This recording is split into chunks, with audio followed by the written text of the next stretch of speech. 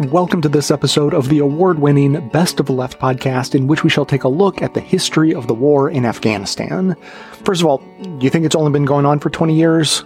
Think again. It's been a lot longer than that. From British Empire building to Cold War gamesmanship, Afghanistan has been a center of conflict since long before American citizens bothered to take notice. And this is another of our experimental remix episodes in which we sprinkle in some classic clips from our own archives in addition to the kind of new material you're used to, so be sure to let us know what you think of this experiment. Clips today are from The Intercept, Counterspin, The Michael Brooks Show, The Rachel Maddow Show, Democracy Now!, On the Media, The Daily Show with Jon Stewart, yes, I said Jon Stewart, and Newsbeat.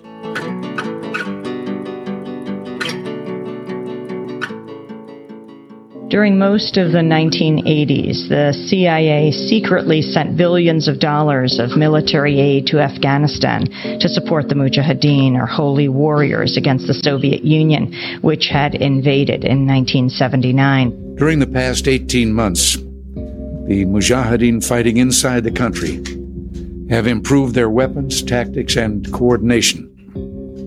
The result has been a string of serious defeats for the Soviet elite units, as well as many divisions from the Kabul army.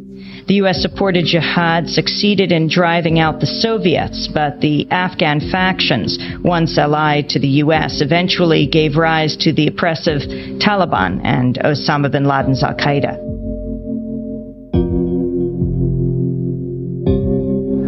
That's the scene at this moment at the World Trade Center. Dan Dahler from ABC's Good Morning America is down in the general vicinity. Dan, can you tell us what has just happened? Yes, Peter. It's the second building that was hit by the plane has just completely collapsed. The entire building has just collapsed, as if a demolition team set off. When you see the old demolitions of these old buildings, it folded down on itself, and it is not there anymore. The whole side has collapsed? The whole building has collapsed. The United States was attacked by al-Qaeda on September 11th, 2001. We're about to hit the 20-year anniversary of those attacks. They were horrific. This group and its leader, a person named Osama bin Laden, are linked to many other organizations in different countries. The leadership of al-Qaeda has great influence in Afghanistan and supports the Taliban regime in controlling most of that country. They caught America almost totally by surprise in terms of the public. The security state was actually expecting these attacks. So that's a whole other story. But I think the public was really caught off guard by it. It was so surprising to people. I think that is part of why the notion of going to war as an answer to the 9/11 attacks was compelling for a broad range of the public. And tonight, the United States of America makes the following demands on the Taliban. Deliver to United States authorities all the leaders of al-Qaeda who hide in your land. The Taliban must act and act immediately. They will hand over the terrorists, or they will share in their fate. On my orders, the United States military has begun strikes against al-Qaeda terrorist training camps and military installations of the Taliban regime in Afghanistan. These carefully targeted actions are designed to disrupt the use of Afghanistan as a terrorist base of operations and to attack the military capability of the Taliban regime. What happened was essentially an invasion that should have been arguably a police operation. Ostensibly, the U.S. government went there to go after bin Laden and the Taliban who sheltered him. But what's really striking about what we're seeing now, and actually the negotiation process that has been underway between the United States government and the Taliban in Doha for the better part of 10 years now, is that there was an opportunity to have that kind of a negotiation in the first months after the invasion of Afghanistan in October 2001. And the response of the United States to that was, we don't negotiate with terrorists. And so, what's happening now is really painful to watch on a lot of levels. One reason that it's painful to watch is that tens of thousands of people have died who did not need to die in this war. And that's not even speaking about the other kinds of damage, the billions of dollars that have been spent. We have this military, we have this giant defense infrastructure that the people who are involved in that world and in that infrastructure, and there are many of them, need to feel relevant. They need to justify the gigantic budget that we have for these kinds of operations and for our military. And it feels so wasteful and heartbreaking to think that this was kind of really a chance for people to spend money and play with their toys.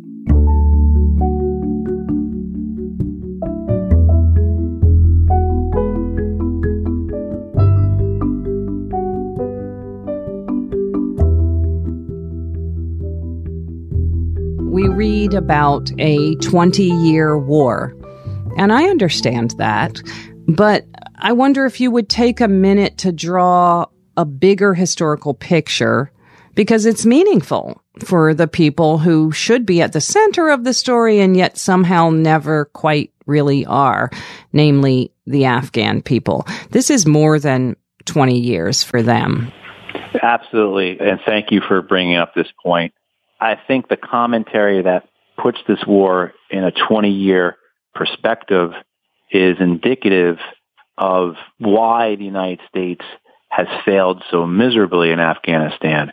The United States has wanted this war in Afghanistan to be about Al-Qaeda and 9/11, and certainly that's what Joe Biden tried to do in his remarks the other day. And the reality is that this is a living legacy of the Cold War.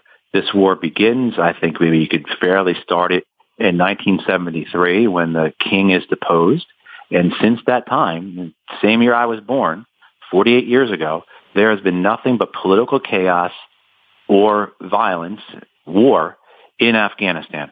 And majority of that has been instigated to a degree and supported greatly by outside nations, chiefly the United States.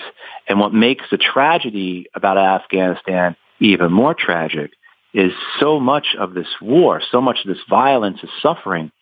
It's got almost nothing to do with the Afghans themselves. Right. The United States and the Soviet Union in the 1970s look at Afghanistan as a forum of competition. Who is going to get Afghanistan to reflect their color on the map? Is Afghanistan going to be blue or is it going to be red? And so I think that's why you have these circumstances that unfold from that. In 1979, before the Soviet Union invades, the Carter administration launches a policy of supporting Islamist rebel groups in Afghanistan because in Zbigniew Brzezinski, Jimmy Carter's national security advisor, in Brzezinski's vision, the idea would be that we would utilize these Islamist rebel groups in Afghanistan to cause problems in Afghanistan, to bait the Soviet Union into invasion and give them their own Vietnam. And this occurs 6 months before the Soviet Union invades. And so the Soviet Union does that. And the Soviet Union, of course, is certainly responsible for its actions. And one of the things we know about the Soviet Union's decision to invade Afghanistan in 1979 was that it was in many ways influenced by the American removal from Iran. You could find this in discussions from the notes from the Politburo from the time, but the Soviets are worried that because the Americans lost their bases in Iran, that the Americans are now going to go into Afghanistan. So even from this vantage point, you're right, 40 some odd years later, you can still see in our current decision-making how little of the United States decisions about Afghanistan have been about the Afghans themselves.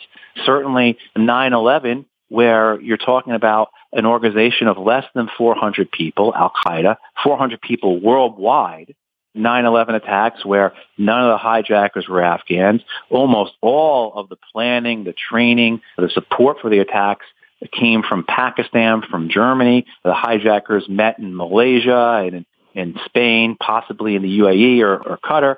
And then, of course, we had hijackers here in this country for 18 months before the attacks. The most important training the hijackers received were in American flight academies and martial arts academies. But somehow it's about Afghanistan. And the United States, of course, is not the only one who is culpable in this. The Pakistanis, the Iranians, Indians, the Russians, etc., many different nations have been playing what used to be called in the 19th century the great game, treating Afghanistan as if it is a real-life version of the game Risk. Exactly. And the Afghan people have just endured unbelievable suffering because of that. And I was actually just going to invoke the game Risk. It's all like an abstract chess game, as it were, and U.S. media sort of present it that way and had no hesitancy to move the goalposts. We're punishing Al-Qaeda. No, we're saving women. No, we're building a nation state. It's as if the goal doesn't matter because you're just supposed to get behind whatever the U.S. is doing. Right now, U.S. media news consumers are seeing chaos and calamity, and it's being reported as being caused by the withdrawal of U.S. troops. So a binary mindset says, no, I don't like chaos, put the troops back. Unfortunately, the general run of media coverage doesn't really stay at a level much more subtle than that. So I want to ask you, how do we gird ourselves? What should we be holding in mind as this very war-framed conversation swirls around us in the coming days and weeks? I think we want to think that the events that are occurring right now, we have complete agency over, and they're not influenced by the past, not influenced by history. And I think we have to be very much aware of that. So in the case of, as you hear people say, why we shouldn't leave Afghanistan, I wish I was joking about this, but commentators, serious commentators, as people in D.C. would describe them, if we're not in Afghanistan, then the Chinese will be. That's what the Soviet Union said. If we're not in Afghanistan, the Americans will be. Right. That's what the British said in the 19th century. If we're not in Afghanistan, the Russians will be. Turns out the Russians never had any plan to invade Afghanistan in the 19th century, but the British invaded Afghanistan at least 3 times because of that. So I think it's important to tie ourselves to history, to understand how the same things keep unfolding. One of the things I think is important, too, is that, look, Joe Biden was in office. He was a U.S. senator when the Vietnam War ended. Just because something happened 50 years ago doesn't mean that our people who are in power making these decisions aren't the legacies of that. Right. Just as I described the Afghan War as being a living legacy of the Cold War. It still exists. Take a man like Donald Rumsfeld. He was the Secretary of Defense when the Vietnam War ended. Yeah. I had this experience one time when I was in the Marine Corps, and Donald Rumsfeld came up to me, and he pointed at a portrait of Eisenhower that myself and a friend were standing in front of. And he said, you know how old I am? I'm so old, I used to work with that guy. And so you can understand that. A man who was in charge of the Defense Department, was in charge of the Defense Department at the end of Vietnam, had worked with Dwight Eisenhower. Dwight Eisenhower was old enough to have known and worked with Civil War veterans. So we're not actually that far removed from history.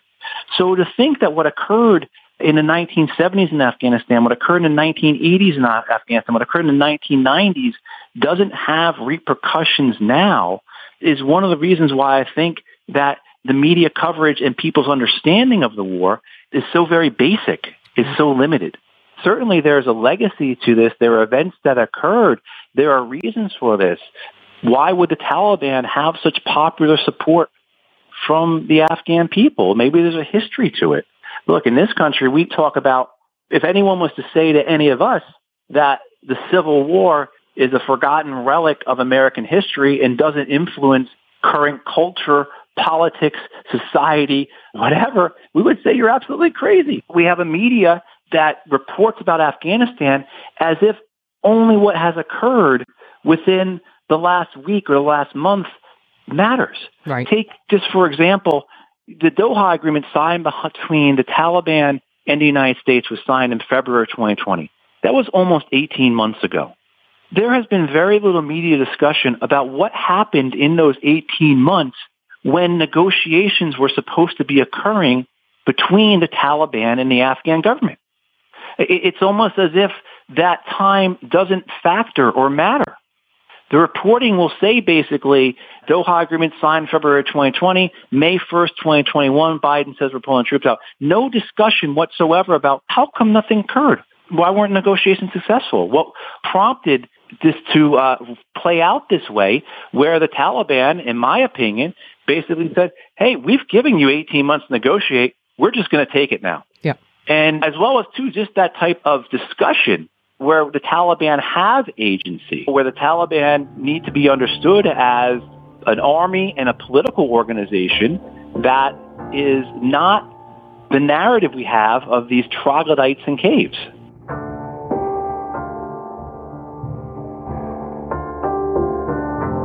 The following is the late Michael Brooks from 2019.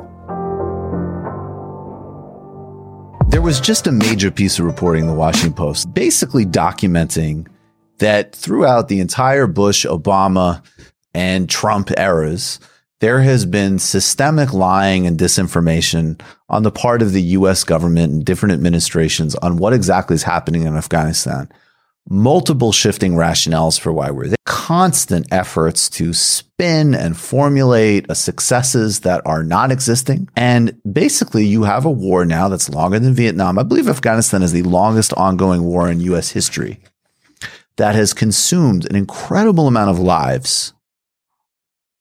U.S. soldiers, endless Afghani civilians, where you are in a situation where basically the Ashraf Ghani government controls about half of the country. The rest is by various factions of the Taliban. This has deepened and created all sorts of new problems in terms of the U.S. and Pakistani relationship. It has been a boon in some respects for the Pakistani intelligence services, ISI, who play a double game with the CIA and the Taliban. Everybody should read Steve Call's Directorate S book. It's also had an enormously damaging effect on Central Asia and in Pakistan. The war, of course, has been conducted most aggressively under Obama with the drone program in Pakistan that killed a significant amount of Pakistani civilians and caused a new layer of instability there. We don't know the exact amount of civilians because the drone program civilian casualty rates have never been properly measured, but we do know that all civilian casualty rates are skyrocketing under Trump. I'm going to quote a little bit from Juan Cole, who wrote a great piece. We didn't need documents. America's $1 trillion failure in the Afghanistan war has been obvious all along. Basically, a lot of reporting of Whitlock's articles focused on U.S. government lies and misrepresentations about progress on the war front. But this was all along obvious to anyone who knows anything serious about Afghanistan and Pakistan. Our Madison Avenue advertising culture gives the U.S. government the tools to pull the wool over people's heads. Government spokesmen in the forever wars have just two categories, progress and slow progress. In a epochal disaster, like losing a whole province, is slower progress than we would like. And he goes on to just talk about the various massive blunders here. Let's go through a little bit of history here. This is George W. Bush. Remember, after September 11th, this goes back to the 1980s. All of these relationships were formed during the U.S., Saudi, and Pakistani support of the Mujahideen fight against the Soviet Union. Then Afghanistan is abandoned. It's multi-warlord factions. The Taliban rise in the mid-90s. And initially, there's actually some really positive overtures with the United States because there's pipeline deals to be had. Osama bin Laden is there. They're hosting him in Al-Qaeda, and he's got a huge amount of money to dispense. And still almost certainly different links to various parts of the Saudis. So this is George W. Bush after September 11th. There's, of course, not going to be any strategic response. There's not going to be any humane response. There's going to be a massive bombing and onslaught against Afghanistan. And really importantly, this whole war on terrorism framework, even though we don't use that language anymore, is still 20 years later how we conduct all of our global military policy. This is still the framework upon AUMF, which has never been reformed. There was just a massive military spending bill that, of course, the Democrats totally rolled on, that given to all Saudi demands on their genocide in Yemen, that would allow the Trump administration to use AUMF money and authority to attack Iran, and does nothing to hold any of this back. This is George W. Bush launching it back after the September 11th attacks, several weeks after. Good afternoon. On my orders, the United States military has begun strikes against al-Qaeda terrorist training camps and military installations of the Taliban regime in Afghanistan. These carefully targeted actions are designed to disrupt the use of Afghanistan as a terrorist base of operations and to attack the military capability of the Taliban regime. Now, this went on for multiple years, and after initially claiming success by essentially putting the Northern Alliance into power, dispersing the Taliban and al-Qaeda, and again, a huge amount of civilian casualties, loss of U.S., Afghanistan just kept going. And it was not successful. In fact, it was destabilizing Pakistan. There was not all sorts of reporting. It was still pretty underreported then of problems in the Karzai government. Then Barack Obama comes along, and he's not an anti-war candidate. He's an anti-dumb war candidate. So the invasion of Iraq is dumb and not intelligent, not a war crime. And we need to focus on the smart war in Afghanistan, which is pretty clear to anybody very early on with any historical awareness is unwinnable. But Obama still makes a Machiavellian calculation to surge troops in Afghanistan under military pressure and with political calculation. This review is now complete. And as Commander-in-Chief, I have determined that it is in our vital national interest to send an additional 30,000 U.S. troops to Afghanistan. After 18 months, our troops will begin to come home. These are the resources that we need to seize the initiative while building the Afghan capacity that can allow for a responsible transition of our forces out of Afghanistan. I do not make this decision lightly. I opposed the war in Iraq precisely because I believe that we must exercise restraint in the use of military force and always consider the long-term consequences of our actions. We have been at war now for 8 years, at enormous cost in lives and resources. Years of debate over Iraq and terrorism have left our unity on national security issues in tatters and created a highly polarized and partisan backdrop for this effort. And having just experienced the worst economic crisis since the Great Depression, the American people are understandably focused on rebuilding our economy and putting people to work here at home. Now, Obama would actually make a very odd play, which is he would promise to pull those troops out after 18 months of going in. And then you heard a lot in this time period with General McChrystal and General Petraeus, basically about replicating what they did in Iraq, which was sold as a surge that was effective, but really what it was going to Sunni leadership across the country and saying, look, we're going to protect some of your rights economically and otherwise, and here are bags of cash, which was much more persuasive than the surge, but not replicatable in Afghanistan for a variety of reasons, including a huge amount of broader just political illiteracy about, even just as an example, the different ethnic factions inside the Afghan context. It continues on. We're rolling right through, including, of course, an accelerated drone warfare and the relationship with Pakistan. And then this guy became president. Thank you very much, Mr. President. 52 compared to thousands, and we're doing a tremendous job. And as you know, a big part of that job is ISIS, certainly the biggest, and al-Qaeda. And we've got them down very low numbers. We'll have that totally taken care of in a very short period of time. And we'll see what happens. The Taliban wants to make a deal. We'll see if they want to make a deal. It's got to be a real deal, but we'll see. But they want to make a deal. And they only want to make a deal because you're doing a great job. That's the only reason they want to make a deal. So I want to thank you, and I want to thank the Afghan soldiers for really, I've spoken to a lot of you today, and you say they're really fighting hard. I was very impressed with that, actually. So I want to thank you.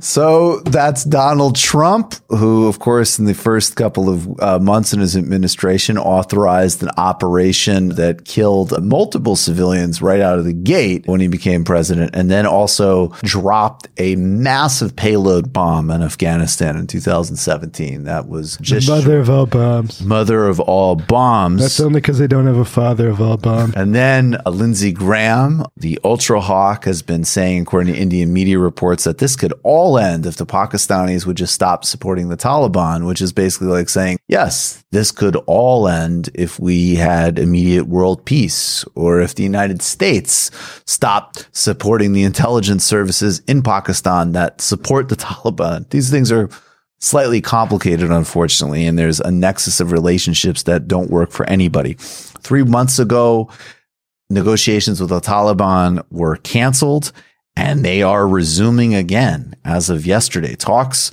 between the United States and the Taliban resumed this weekend, 3 weeks after President Donald Trump abruptly canceled negotiations aimed at ending America's longest war. News of the talks came just before the Washington Post obtained a report of more than 2,000 pages of government documents that they say it shows how U.S. officials for years have misled the public about the war in Afghanistan.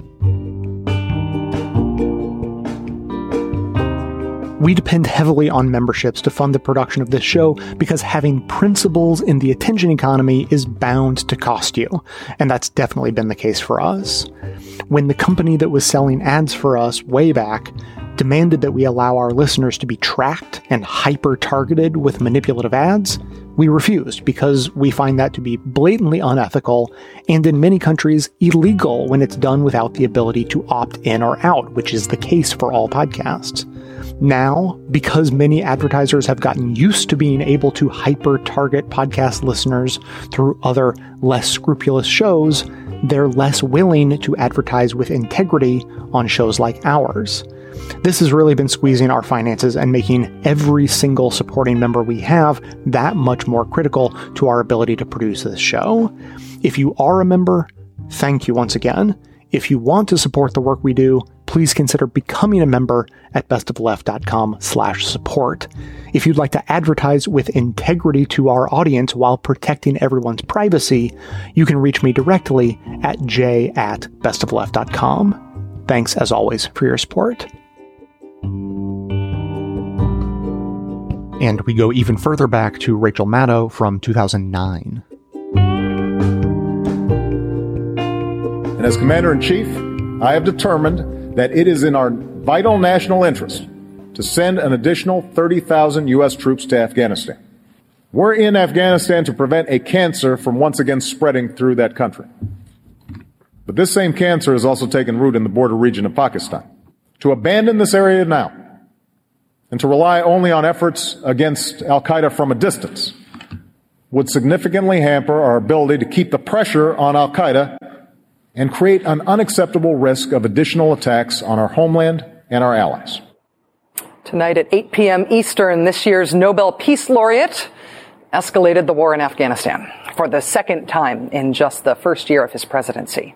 In March, you will recall, this president announced that his new administration had concluded a careful policy review of the options available in Afghanistan then and had decided to send 21,000 more troops. To put that first escalation in context, this is what American troop levels were like 8 years ago, the first December after we invaded. See that little tiny blip down there on the left? This is how they changed over time, all through the Bush administration and through, frankly, the election of Mr. Obama. This is what's happened during President Obama's first year in office. And this is what he's just announced he's going to do by next summer. And then 9 days after that, he flies to Oslo to get his Nobel Peace Prize. The president's speech tonight at West Point, in a way, is an awkward bookmark to the previous president's famous West Point speech when the Afghanistan war was only 8 months old, not 8 years old. Our war on terror is only begun. But in Afghanistan, it was begun. Turns out that wasn't very true. And 8 years later, the next president is stuck explaining his choice among all the frankly pretty bad options available to fix Bush's supposedly begun war. But President Bush bragging at West Point about how awesome he thought things had gone in Afghanistan at that point is not what that speech is remembered for. President Bush bragged in a lot of places about how awesome he thought things had gone in Afghanistan, even as both Osama bin Laden and Mullah Omar, the leader of the Taliban, not only survived, but survived unscathed and stayed in business as militant leaders, just now relocated eastward slightly. If Omar went from Kandahar to Quetta in Pakistan, that means he moved slightly less than the distance between Wichita and Topeka. No, President Bush's West Point speech is remembered not because he was uniquely wrong in his comments there about Afghanistan itself. He was wrong a lot about his comments about Afghanistan itself. That speech is remembered because it was at West Point where he unveiled what may have been the single most radical thing about his presidency. Do you agree with the Bush doctrine? In what respect, Charlie? The Bush, well, what do you interpret it to be? His worldview? The Bush doctrine, enunciated September 2002, before the Iraq War. President Obama tonight spoke at the site where President Bush unveiled the Bush doctrine. The proclamation that the United States would no longer reserve the right just to wage war against countries or forces that threatened us, but that we would wage war to stop the emergence of threats in the future. If we wait for threats to fully materialize, we will have waited too long. The war on terror will not be won on the defensive. We must take the battle to the enemy, disrupt his plans, and confront the worst threats before they emerge. We must confront threats that might happen someday. And thus was born not only the justification for, in the name of 9/11, attacking a country that had nothing to do with 9/11, but also the maximalist Bush doctrine concept of America at war globally, indefinitely, against anyone at our own discretion. Our security will require transforming the military you will lead. A military that must be ready to strike at a moment's notice in any dark corner of the world. We must uncover terror cells in 60 or more countries. All nations that decide for aggression and terror will pay a price. The Bush doctrine was probably the single most radical thing about the Bush presidency because it dropped the requirement that the United States actually be threatened before we'd start a war with someone. Instead, saying that if we just thought we might be threatened sometime in the future, that would be justification enough for us now to start a war. It is a really radical concept, if you think about it, not only about war, but about us, about America. And it may have survived the Bush presidency. President Obama tonight explaining his second escalation of the war in Afghanistan, announcing that the 32,000 Americans who were in Afghanistan when he took office will become 100,000 by next year. A war reborn in what the president is describing as his own image, his own strategic terms, but which is justified fundamentally by what sounds like the Bush doctrine. The administration admitting that we are not actually threatened now as a nation by Afghanistan. Obviously, the good news that Americans should feel at least good about in Afghanistan is that the al-Qaeda presence is very diminished. The maximum estimate is less than 100 operating in the country. No bases, no ability to launch attacks on either us or our allies. No ability to attack us or our allies. Afghanistan poses no threat to us. And yet, our war there is being doubled and tripled in size. Why? It's because we think there might be a threat from Afghanistan in the future, if a safe haven for terrorism there reemerges in the future. In other words, if we wait for threats to fully materialize, we will have waited too long. We must take the battle to the enemy, disrupt his plans, and confront the worst threats before they emerge. Is the massive escalation of the war in Afghanistan announced tonight President Obama's own implementation of the preventive war Bush doctrine that Sarah Palin couldn't understand and that no one's really been able to justify? This war is not about threats to the United States from Afghanistan. To the extent that it is justified by preventing threats to us from emerging from Pakistan sometime in the future, that's preventive war. That's the Bush doctrine in all its Orwellian extremism. To the extent, though, that this war is not about some potential future threat, but a real current one, like the president described tonight. A current one that, he didn't say it bluntly, but he meant it, one that exists in Pakistan. To the extent that our 100,000 troops in Afghanistan are there simply to backstop and contain the real war against the real threat next door in Pakistan, then tell me this. How are we fighting our war in Pakistan?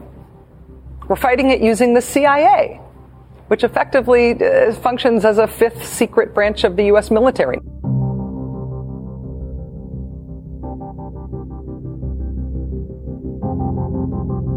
And we now return to the present. I'm Amy Goodman with Nermeen Sheikh as we continue to look at the situation in Afghanistan and the U.S. withdrawal. On Wednesday, President Biden defended his handling of the withdrawal in an interview on ABC News with George Stephanopoulos. No mistakes? No, I don't think it could have been handled in a way that we're going to go back in hindsight and look, but the idea that somehow there's a way to have gotten out without chaos ensuing, I don't know how that happens. But just last month, on July 8th, Biden rejected the idea a Taliban takeover in Afghanistan was inevitable. Several top Democrats have vowed to probe Biden's Afghanistan exit strategy. A report from the Special Inspector General for Afghanistan Reconstruction said the U.S., quote, struggled to develop and implement a coherent strategy over the last 20 years. In 2020, while on the campaign trail, then-candidate Biden acknowledged U.S. officials had lied to the public about the war in Afghanistan.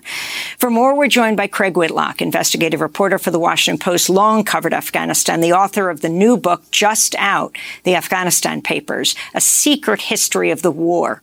It goes beyond Biden to look at how the past three presidents, Trump, Obama, and George W. Bush, deceived the public year after the year about the longest war in U.S. history. Welcome back to Democracy Now!, Craig. The whole debate and Congress now saying they're going to look at this exit strategy obscures what the U.S. did in Afghanistan for the past 20 years. And that's what you so deeply look at in the Afghanistan Papers. First, describe what they are.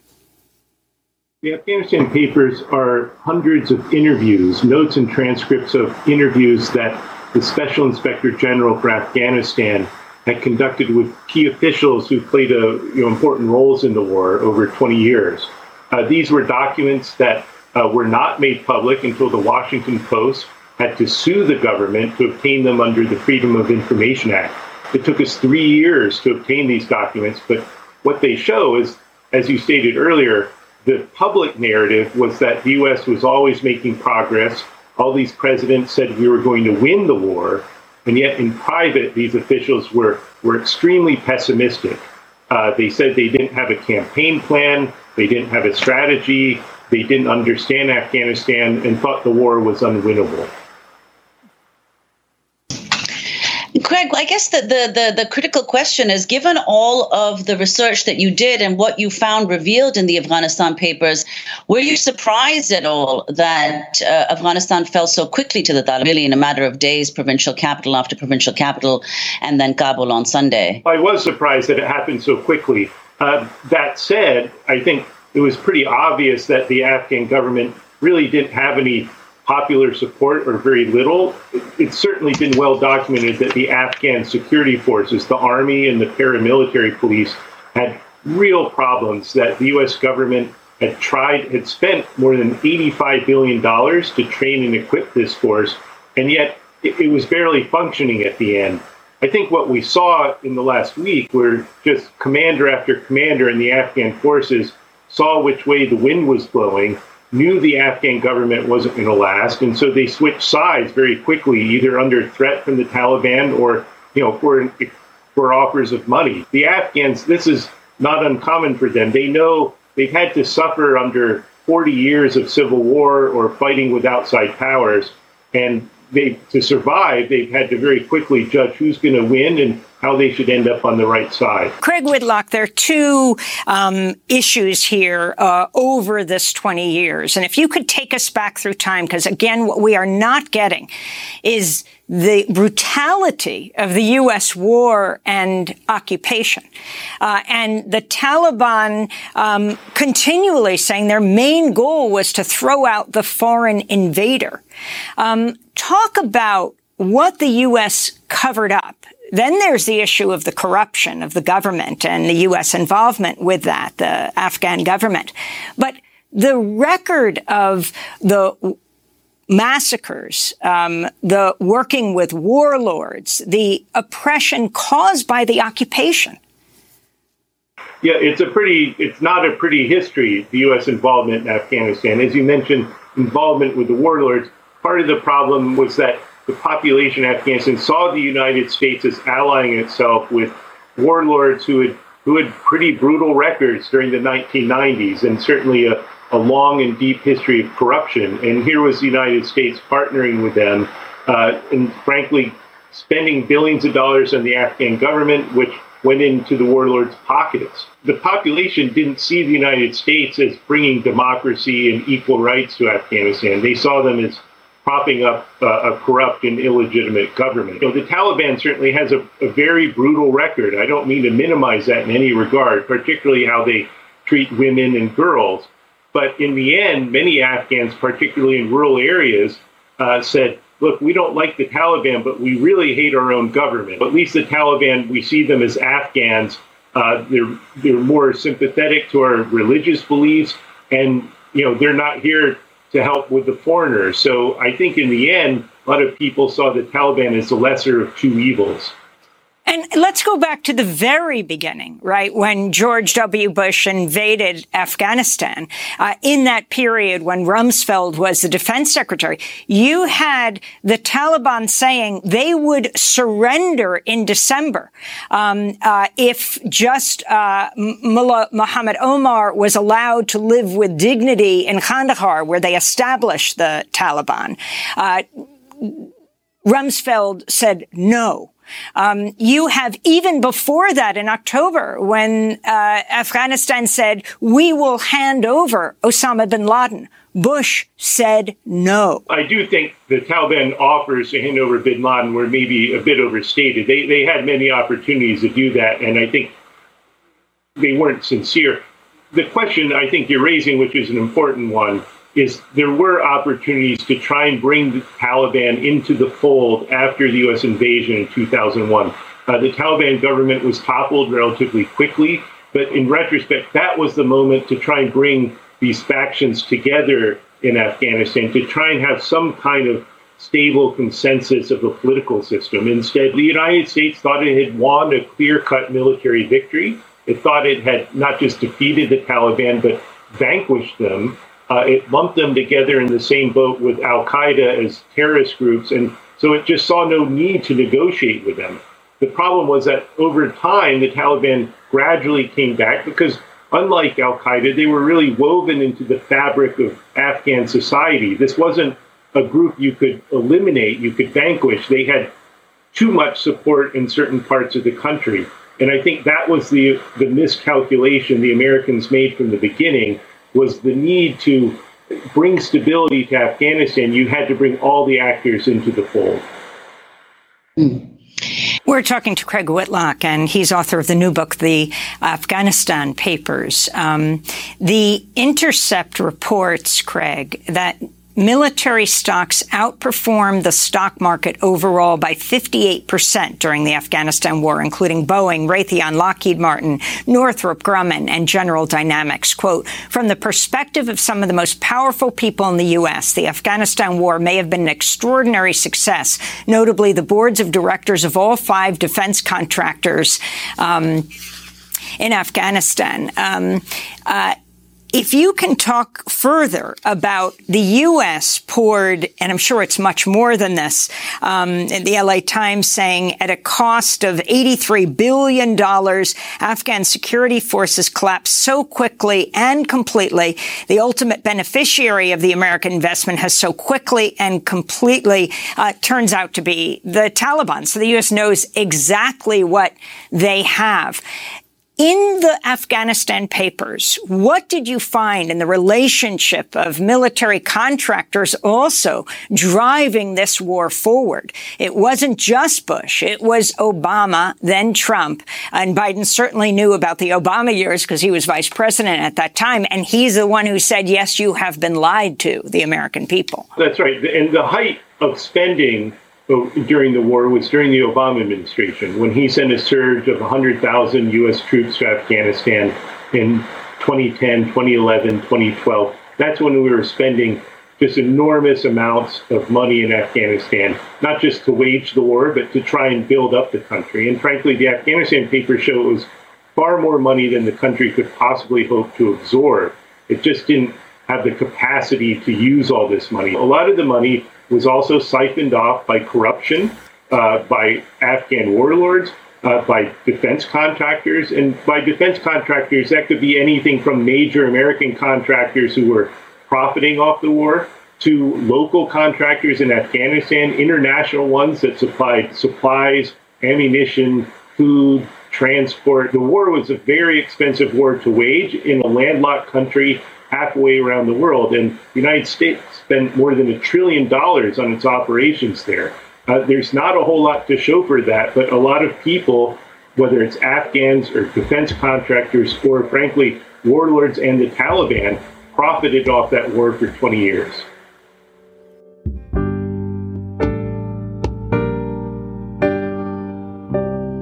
The following is on the media from 2019. On the very same day that the war in Afghanistan began, the spin began too. Ari Fleischer, the president's spokesman, came out in a very terse, direct statement, said we are beginning another front in our war against terrorism so that freedom can prevail over fear. We did not ask for this mission, but we will fulfill it. The name of today's military operation is Enduring Freedom. Freedom? Not really, but enduring? Oh, yeah. The air campaign is in its 20th day today. The bombing campaign is causing more civilian casualties and more public protest. Bush addressed more than 10,000 soldiers at Fort Campbell, Kentucky, home of the 101st Airborne Division. We fight now and we will keep on fighting until our victory is complete. The mission is not only important, it is also achievable. We can and will accomplish this mission. So far, we believe we have been making gradual but important progress. Progress has been made to try to advance security. Defense Secretary Robert Gates says progress in the war with Afghanistan is exceeding his expectation. We can say with confidence that America will complete its mission in Afghanistan, and by the end of next year, our war in Afghanistan will be over. And though premonitions of a Vietnam-like quagmire were voiced early and often, back in 2001, then Secretary of Defense Donald Rumsfeld cracked jokes about the very premise. It looked like nothing was happening. Indeed, it looked like we were in a, altogether now, quagmire. But as Washington Post investigative reporter Craig Whitlock revealed, a once-secret internal history of the war found that the quagmire was, and is, real. The Afghanistan Papers, as the Post is calling this monumental reporting project, was 3 years in the making. The project was initiated in the Pentagon by the Office of the Special Inspector General for Afghanistan Reconstruction, but it took 2 lawsuits and untold records requests to eventually yield the 2,000 pages that document 400 interviews with generals, diplomats, aid workers, and Afghan officials. And like the Pentagon Papers that 48 years ago laid bare the government's strategic blunders and lies about Vietnam, this federal reporting project reveals the efforts of 3 administrations over nearly 2 decades to spin expensive, bloody failure into success. For many years, both under Bush and Obama and somewhat under Trump, the generals would always stick to the same talking points. We're in a tough fight. There are challenges. We don't know how it's going to go exactly, but we're making progress. We're turning the corner. Sometimes they would say we're winning. And that contrasted just 180 degrees from what some of these same people were saying in what we call the Afghanistan papers. This is Major General Jeffrey Schlosser briefing the press in September 2008 after calling for reinforcements. We are not losing it. The enemy cannot win, even given what we have here now. When you said you are not losing, are you saying that you are winning? Look, the truth is that I feel like, we're making some steady progress. It's a slow win, I guess, is probably what we're accomplishing right on over here. Slowly. It was a laugh line even a decade ago. But if the press was skeptical, is it fair to say, Craig, that we were institutionally also uncritical in passing these Pollyanna evaluations from the government along?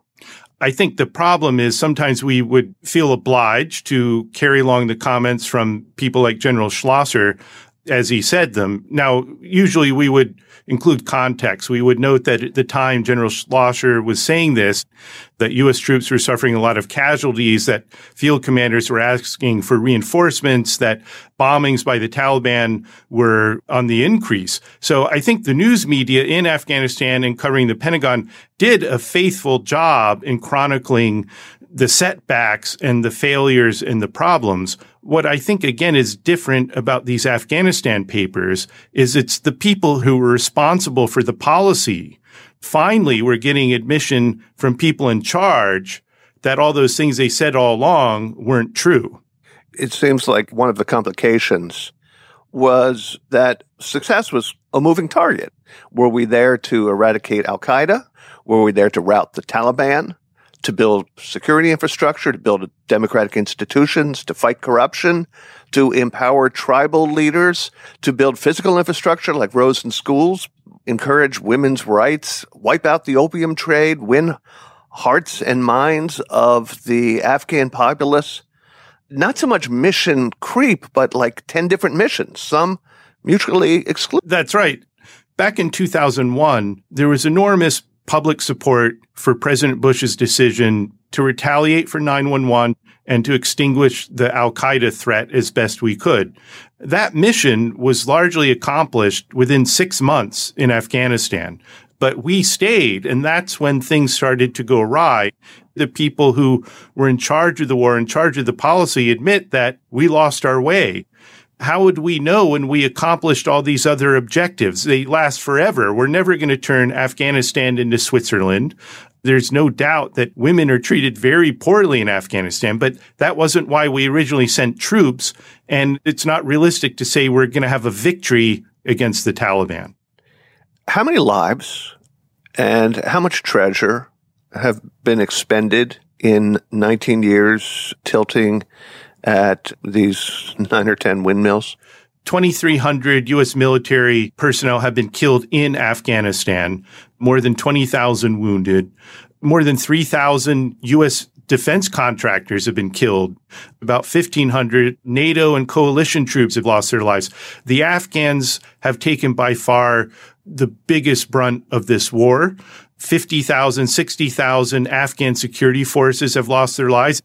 The casualty numbers for the Afghan army and police are so high that the government keeps that number classified. They're worried it would be so demoralizing if they put the true numbers out. But the best estimates are that more than 160,000 people have lost their lives since 2001 due to the fighting in Afghanistan. For only $1 trillion. Or more is probably more accurate. The best estimates, we've spent close to $1 trillion on the military operations and trying to rebuild Afghanistan. Those don't take into account the indirect costs, such as VA care for our troops who came back wounded. And since there's more than 20,000 of those, we're going to be caring for those people for many years. The cost of the interest we had to take on the debt, the cost of intelligence operations, all these things, it's really hard to add up. But at a minimum, we've spent $1 trillion, but the real costs are going to be many times that. We didn't just go in there killing people, although we killed a lot of people. We poured a lot of cash into Afghanistan, spread it out among tribal leaders and various kinds of infrastructure programs and government agencies. And it had the effect of taking the smoldering embers of the corrupt culture and turning it into a 70-alarm blaze. It did over time. President Bush tried very hard to get the United Nations and other allies to take on the task of trying to build up Afghanistan. That didn't work very well. So after a few years, the Bush administration started spending some more money because they realized that Afghanistan was such a fragile state that the Taliban could come back and take power again. And then when President Obama took office, he took the complete opposite approach of Bush, which was we need to get the population on the side of this nascent Afghan government. So we're going to spend out the wazoo, forgive my description. People in these interviews we obtained said people back in Washington didn't care what they were spending it on as long as they could show that they had spent it. A congressional delegation came to Afghanistan and was asking how were they doing with these rebuilding projects. There was one military officer who said to the congressman, "You're asking me to spend $3 million a day in this Afghan district the size of a U.S. county. Could you do this at home?" And the congressman said, "No, of course not." And he says, "You're asking me to do this in a place with mud huts and no windows." Afghanistan was never a place that had a clean, well-run government. But now with these billions and billions of dollars flowing in, the opportunities for corruption were unavoidable.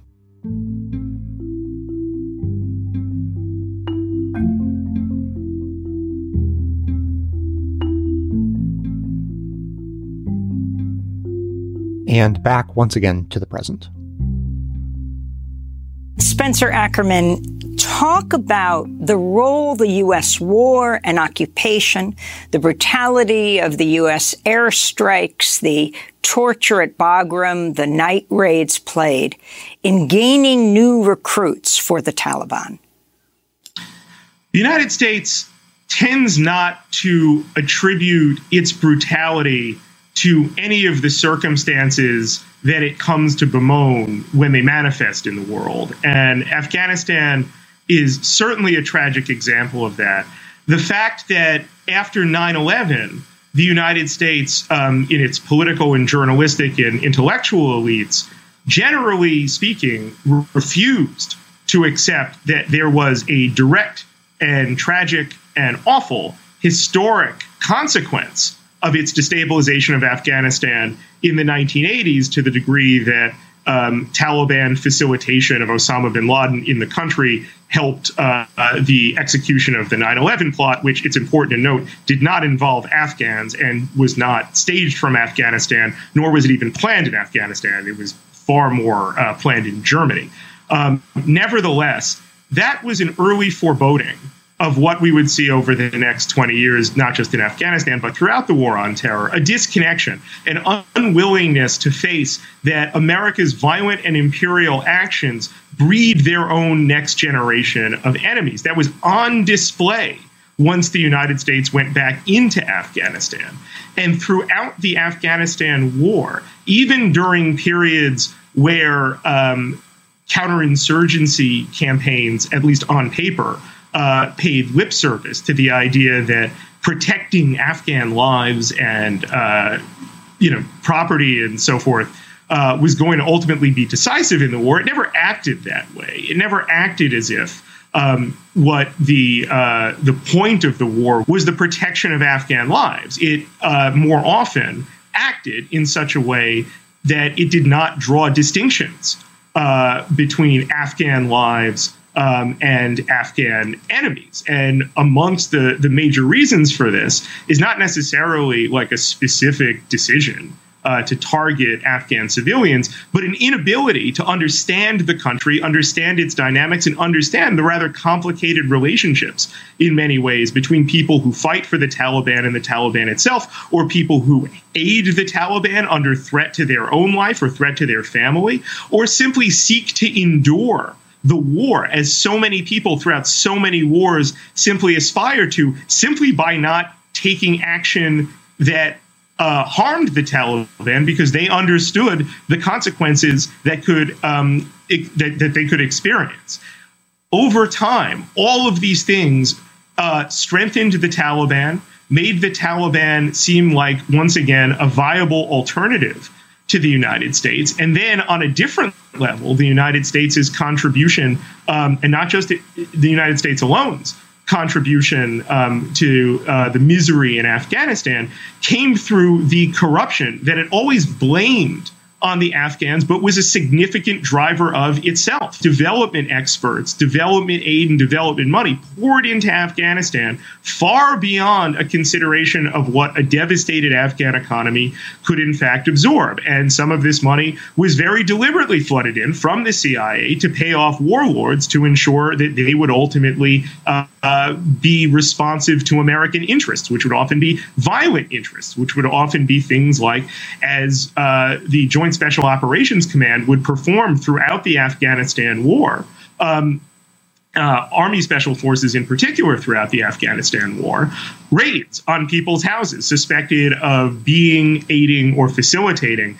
the Taliban. And again, the Taliban, not even al-Qaeda, not the thing that attacked the United States, certainly not the core of al-Qaeda that plotted, planned, and executed 9/11. The United States was now at an extended war with a one-time harborer ally of al-Qaeda, rather than the thing itself, responsible for all of Afghanistan, but never acting responsibly toward the Afghan people.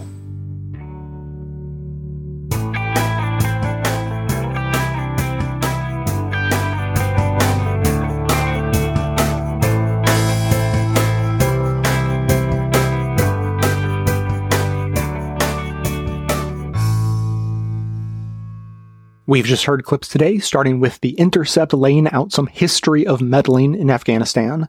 Counterspin made the connections going back to the Cold War to explain foreign invasions of Afghanistan. The Michael Brooks Show in 2019 looked back at the ever-shifting Afghanistan policy from Bush through Obama and Trump. The Rachel Maddow Show in 2009 traced the legacy of the Bush Doctrine through to Obama's decision to add more troops to Afghanistan in the early years of his administration. Democracy Now! Looked back at the Afghanistan Papers, revealing the decades of lies about the execution of the war in Afghanistan. On the Media in 2019 reported contemporaneously on the Afghanistan Papers, and Democracy Now! Explored the role of the destabilization of Afghanistan over decades, helping to create the next generation of anti-American fighters. That's what everyone heard, but members also heard bonus clips from The Daily Show with Jon Stewart back in 2009, who drew a direct comparison between the surge of 30,000 troops directed by Bush and Obama's speech years later explaining his rationale for making the exact same decision.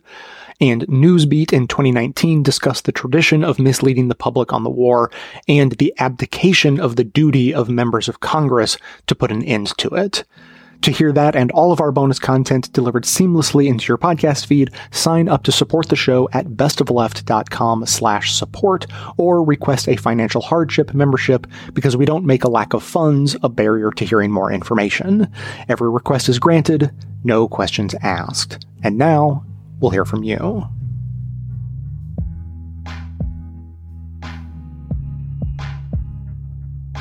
Hi, Jay. This is Rich from Oregon, also known as Liberal Thinking. I represent a strong progressive view within the Democratic Party. Bipartisanship is often presented as good politics. It might be in limited situations. However, bipartisanship is bad for our country. The idea of bipartisanship is that Democrats should work with Republicans in Congress to get things done. The problem is that the Republican Party is not a legitimate political party. They don't have the good of the country at heart. Virtually every major effort by that party is designed to exploit the American people for profit and power. By definition, any work we might do with the Republican Party undermines our country. Nevertheless, I would be interested in working with Republicans once the Republican Party is thoroughly reformed. Reform would mean their party would want what's best for the country. How would we know they have truly reformed? The Republican Party would, for example, acknowledge that global warming is an existential threat to our lives and that it is caused by human actions, primarily the burning of fossil fuels. The party would then put forward a realistic plan to combat global warming and take active steps to get that plan adopted by our government and implemented by society. The Republican Party would, for example, acknowledge that everyone has a right to proper health care. The party would then put forward a realistic plan for fair, affordable, and universal health care in the United States. The Republican Party needs to take similar steps on other important issues to show that they have the good of the country at heart. They would demonstrate a commitment to democracy, the rule of law, and human rights. Until that time, I don't want to hear Democratic politicians plug bipartisanship. But what we see are people like Joe Manchin, who continue to support rules in the Senate that prevent a simple majority of senators passing legislation. Beginning on the 15th of September, unless Manchin has changed his position on the filibuster, I plan to start a movement to oust him from the Democratic Party. This is a controversial move, but Manchin has failed to get meaningful legislation passed on a bipartisan basis, and his intransigence on the filibuster is sinking Democratic efforts to secure our democracy. Without substantial reform, voting rights legislation will die in the Senate. We cannot afford to allow one or two Democratic senators to stall this important legislation. But if we don't reform the filibuster now, Republicans will prevent the Democratic majority from passing vital legislation at this critical time. Unfortunately, Joe Manchin is not alone in his efforts to delay voting rights until it's too late. He's aided right now by the president, who ran on the platform of bipartisanship. It is Joe Biden's support for bipartisanship that gives Joe Manchin cover to delay filibuster reform. We need to push Mr. Biden to change his stance on bipartisanship. It was always a bad idea, and it is now undermining his presidency and democracy in America. Please ask your Democratic representatives in Washington to renounce bipartisanship and get behind Democratic efforts to protect voting rights and pass other popular legislation. Well over 95% of American voters want to maintain democracy in the U.S. That is the overwhelmingly popular position. Our politicians should support it as well. You can find posts by Liberal Thinking on the filibuster, bipartisanship, and other topics on dailykos.com in the All Daily Kos Progressives group. Join our group and make your own contributions. We'd love to hear from you. Thank you, Jay, for posting the sound clip for your listeners. I'm glad you included this in your awesome work.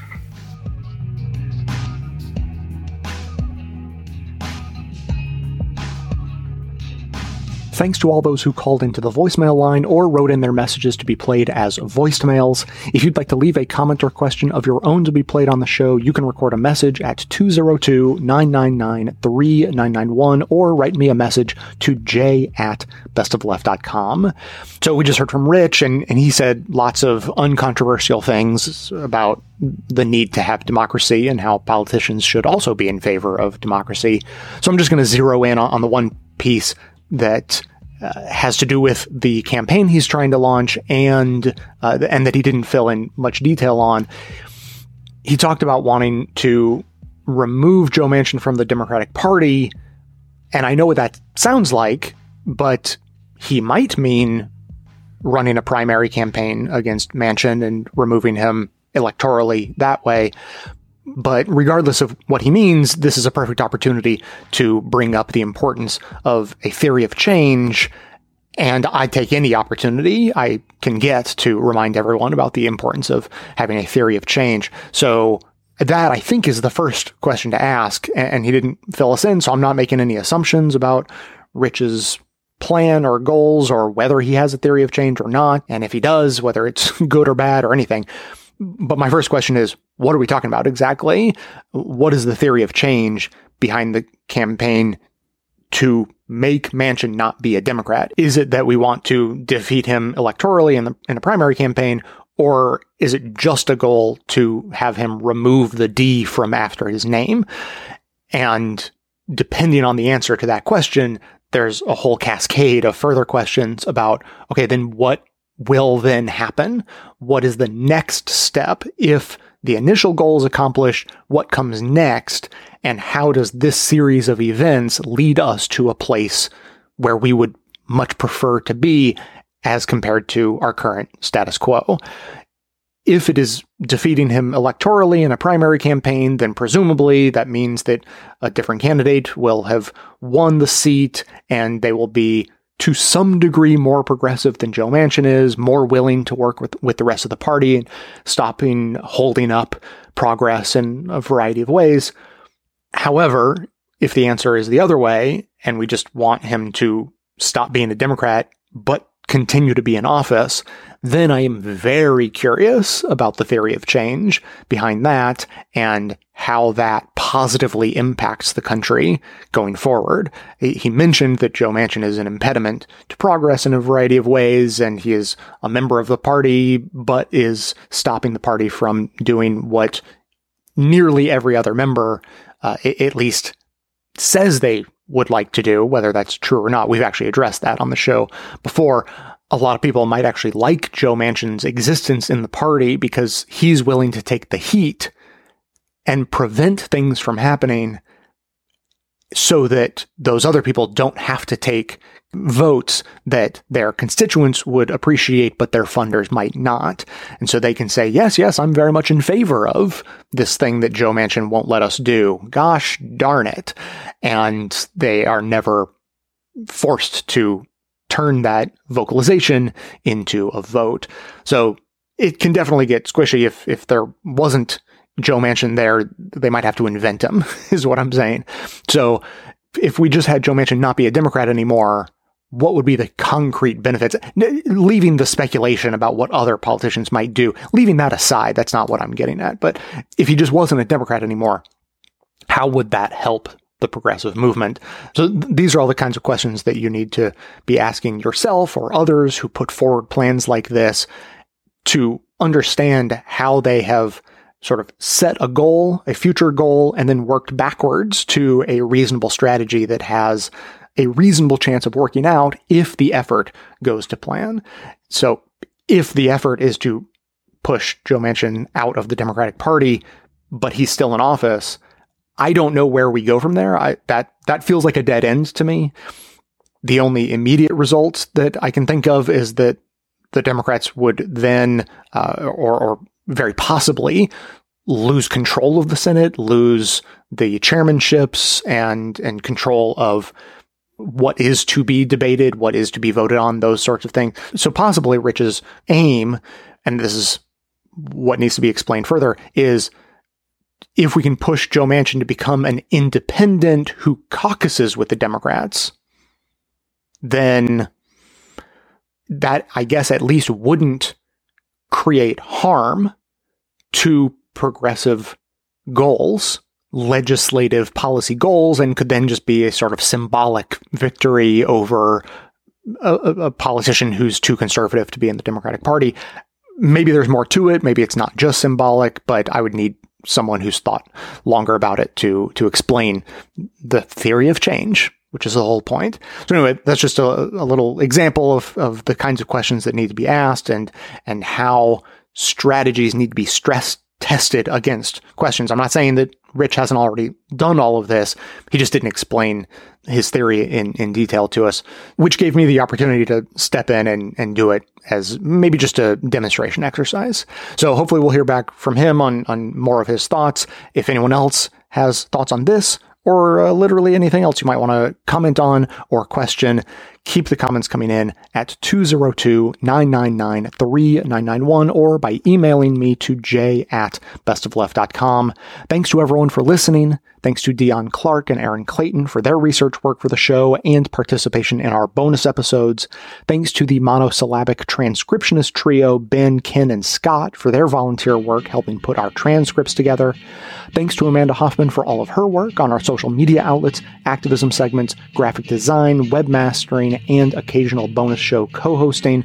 And thanks to those who support the show by becoming a member or purchasing gift memberships at bestofleft.com/support, or from right inside the Apple Podcasts app, if that's your style. Membership is how you get instant access to our excellent bonus episodes, in addition to there being extra content and no ads in our regular episodes. For details on the show itself, including links to all of the sources and music used in this and every episode, all that information can always be found in the show notes on our website and likely right on the device you're using to listen. So, coming to you from far outside the conventional wisdom of Washington, D.C., my name is Jay, and this has been the Best of the Left podcast, coming to you twice weekly, thanks entirely to the members and donors to the show from bestofleft.com.